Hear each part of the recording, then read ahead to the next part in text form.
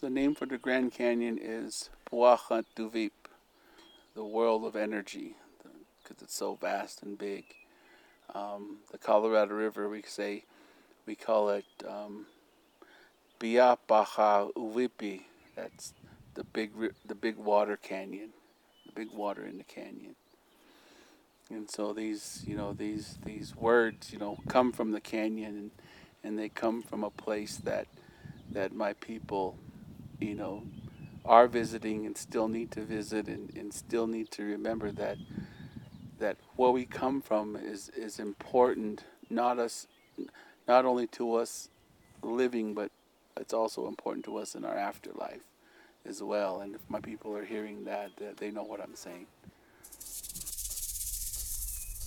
Grand Canyon, where hidden forces shape our ideas, beliefs, and experiences. Join us as we uncover the stories between the canyon's colorful walls. Probe the depths and add your voice for what happens next at Grand Canyon. At Grand Canyon.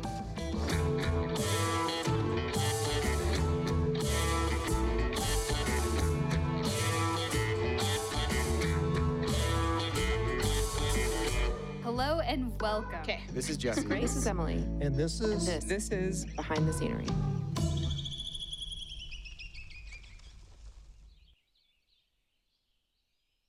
Hey, this is Jesse.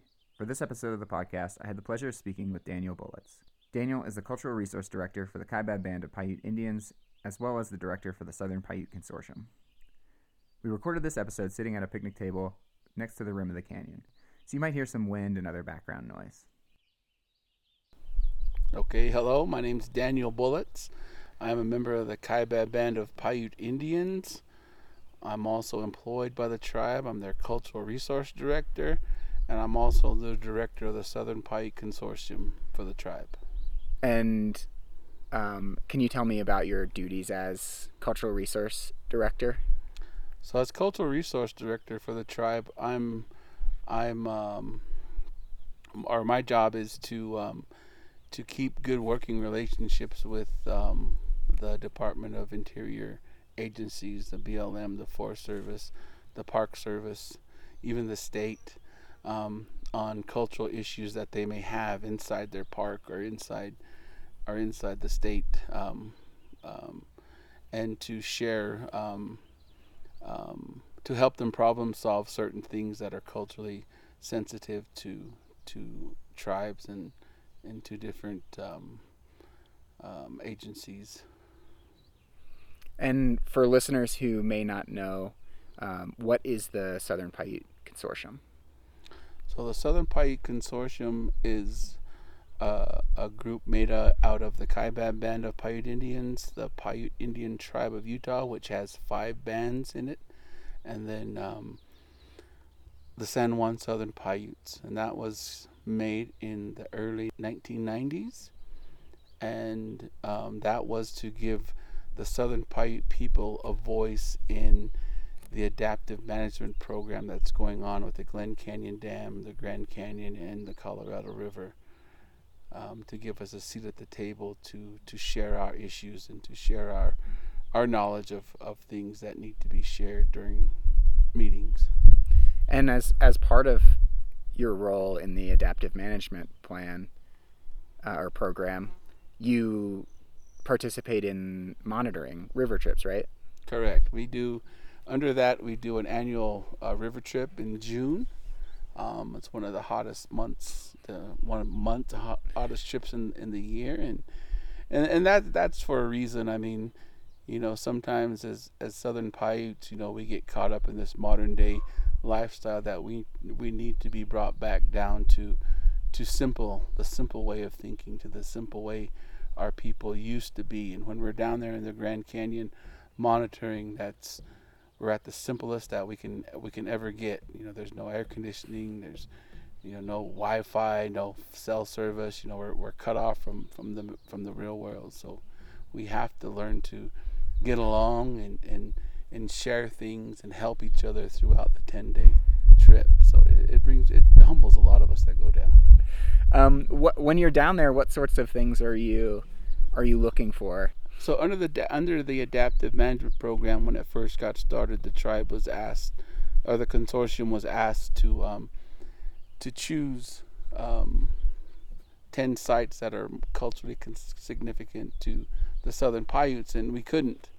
We said no, we can't, because the whole northern side is culturally significant to us, and so the government wouldn't budge, and so the elders at the time said, well, since we have to choose, we're going to choose these 10 sites that we're gonna monitor, even though we don't want to. You know, they're providing a way for us to come down each year, so we chose 10 sites, and that we monitor, or been monitoring since the early 90s. And you're just looking for kind of impact. Yes, the impacts of the area, and impacts from not only from the natural things, but from tourists and human caused things that do happen down there, and natural things. Sometimes the earth does shake, and the rain does flood, everything does flood, and it does erase some of the things that are down there. But in a cultural aspect, those weren't meant to be shared once they're gone. Yeah. That's really interesting. I think you gave a talk to visitors here just a half hour or so ago, and one of the things that you said in it was that you're able to learn from recordings from your tribal elders more about your own culture. I'm curious how those records are being used in your tribe and in Kaibab Paiute. So those the traditional recordings and stuff are archived. We have an archival place there on the reservation that we house all these things, and they're accessible to tribal members only. Mm-hmm. And so if a tribal member wants to come, they just go through my department and check out or sign a paper, and then we take them there and we have them listen, and they can't take anything, but we can make recordings for them to take home. But it's a lot of just nowadays, a lot of people don't have the time to do that. Fortunately for me, and I do, because that's part of my job, and so that's one thing that I like to do is to go back and rehear past tribal members talk about certain things, and a lot of those aren't in English. They're in Southern Paiute, so it kind of makes me want to learn more and understand what they're saying, which I can to a point, but hopefully one day I'll be fluent enough to make my own recordings and share. I always like to go back and listen to my predecessors talk about and in their interviews, and try to keep that, what they say, keep moving forward, because throughout the years, some in the government, they always create the same issue, but a different way. And so we're constantly trying to tell them certain things and bring them back from creating more problems than needs to be created. Learn from the past. Exactly. What a novel concept. Yeah, learn from the past. Yeah. I'm just curious, your perspective on how the Park Service tells stories and talks about history. Okay. In working with the different agencies, everybody, even my tribe and all the tribes, I guess, everybody has their own perspective of certain things. So when you talk to them one-on-one, you get their perspective, and I try to share. I try to encourage that with people, because when you're talking from your perspective, you're being honest and open, and you're comfortable, and you're sharing things that you may have heard or people may have shared with you, and that's things that need to be shared. A lot of times, we're coming from this mentality of that's mine, this is mine, I don't want to share it with you, and we can't be like that. We have to be open and honest, and for people to share, they have to be open and honest. And so I encourage Park Service staff, BLM staff, Forest Service staff to share what they know with people. And then if they do have questions, go to the tribes and say, hey, I have this question, am I allowed to say it? Am I allowed to share it? What's the answer to this question, And sometimes tribes will shun you, and sometimes tribes will say, well, thank you for coming, and it means this, it means that. We want that true knowledge to come out rather than being suppressed and not shared. Can you tell me a little bit about the first time or one of the first times you came to Grand Canyon? Man, let's see. One of the first times I came to the Grand Canyon, that's probably in the early 80s with my grandparents. And, as we were coming here to the North Rim, we made stops along the roadway at certain spots. And they got out, and, I got out too, but I was running around and doing kid things and not knowing that my grandparents were actually doing offerings and praying and collecting things as they were coming here, plants and other things that they wanted to use in making things back at home. And so once we got to the North Rim, walking out to the edge and seeing the colors and how vast it was and the different sounds of the wind blowing, and back I don't remember too much people back then, just us, and then my grandpa going off and being by himself, and hearing him sing and coming back really happy and like recharged, kind of like. That's my first impressions of the North Rim. Yeah. And then as you've grown and as you've learned more, how has your relationship with the North Rim and the Grand Canyon changed? So as I grew, things started to make more sense.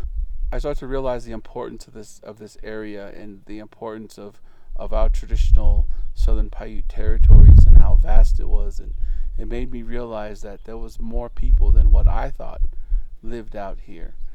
All these people that made these rock writings and things that are here. It's not called rock art. We want to say rock writing because that tells a story. When we say rock art to people, it gives them the idea of, oh, we could doodle on this rock, or we could paint this rock. We want to stay away from that.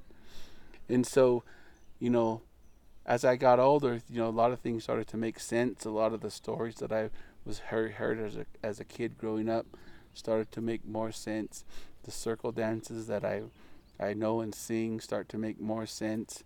And just being out in nature, and having that quietness and smelling and seeing and hearing and using all your senses to be a part, to make that connection with this land is very important now to me. And I'm actually turning, my birthday's tomorrow, and I'm actually turning 50. Happy birthday. That's exciting. June 11th. Wow. So, well, hopefully this is a good birthday visit for you. Right. Yeah. What is important to you about having that connection, about that peace and that feeling that you get when you're here or when you're out in nature? So, for me, it's more of a spiritual connection and being out here and seeing things that I don't normally see, taking my mind off the fast pace of modern day life and knowing that there's more to life than just what I see at home. There's more to life than the grocery store. There's more to life than to driving here and there. There's this vastness that all of us as human beings should and need to go out and visit and see and share. All these places in nature have a special place for everybody that visits, and that energy that there is so positive that a lot of us will get excited, when we see those woods and we feel that coolness and that smell, that fresh air, and it's like, we want to go here, we want to go there, we want to see this, we want to do that. Slow down, you'll get there. It's not as fast paced, Pick up your feet when you walk, that type of thing. Yeah. That's a hiking joke. A hiker's joke.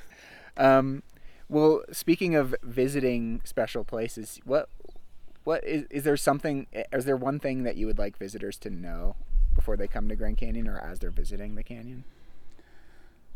So one thing I'd like visitors to know is to come with an open mind and come with the willingness to learn something that you're actually not going to learn by reading, or not. You're going to learn by seeing. You're going to learn by feeling. You're going to learn by hearing. You may even learn by, tasting when these monsoon rains come and you can taste the wetness in the air. Come with a mindset to learn, and also with a mindset to share what you have learned with your family, with your friends, and one day they may come out here and experience the same thing.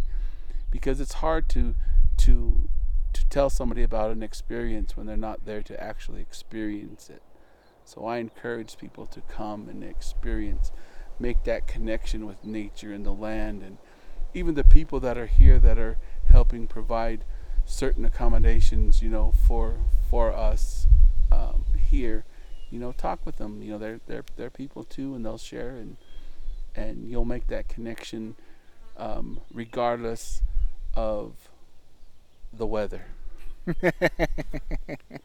Even if the canyon is filled with fog. With fog or with snow, or it's raining, yeah, cats and dogs, you'll still make a connection. Yeah, absolutely. Many thanks to Danniel for sharing his stories and perspectives. The Behind the Scenery podcast is brought to you by the interpretation team at Grand Canyon National Park. We gratefully acknowledge the Native peoples on whose ancestral homelands we gather, as well as the diverse and vibrant Native communities who make their home here today.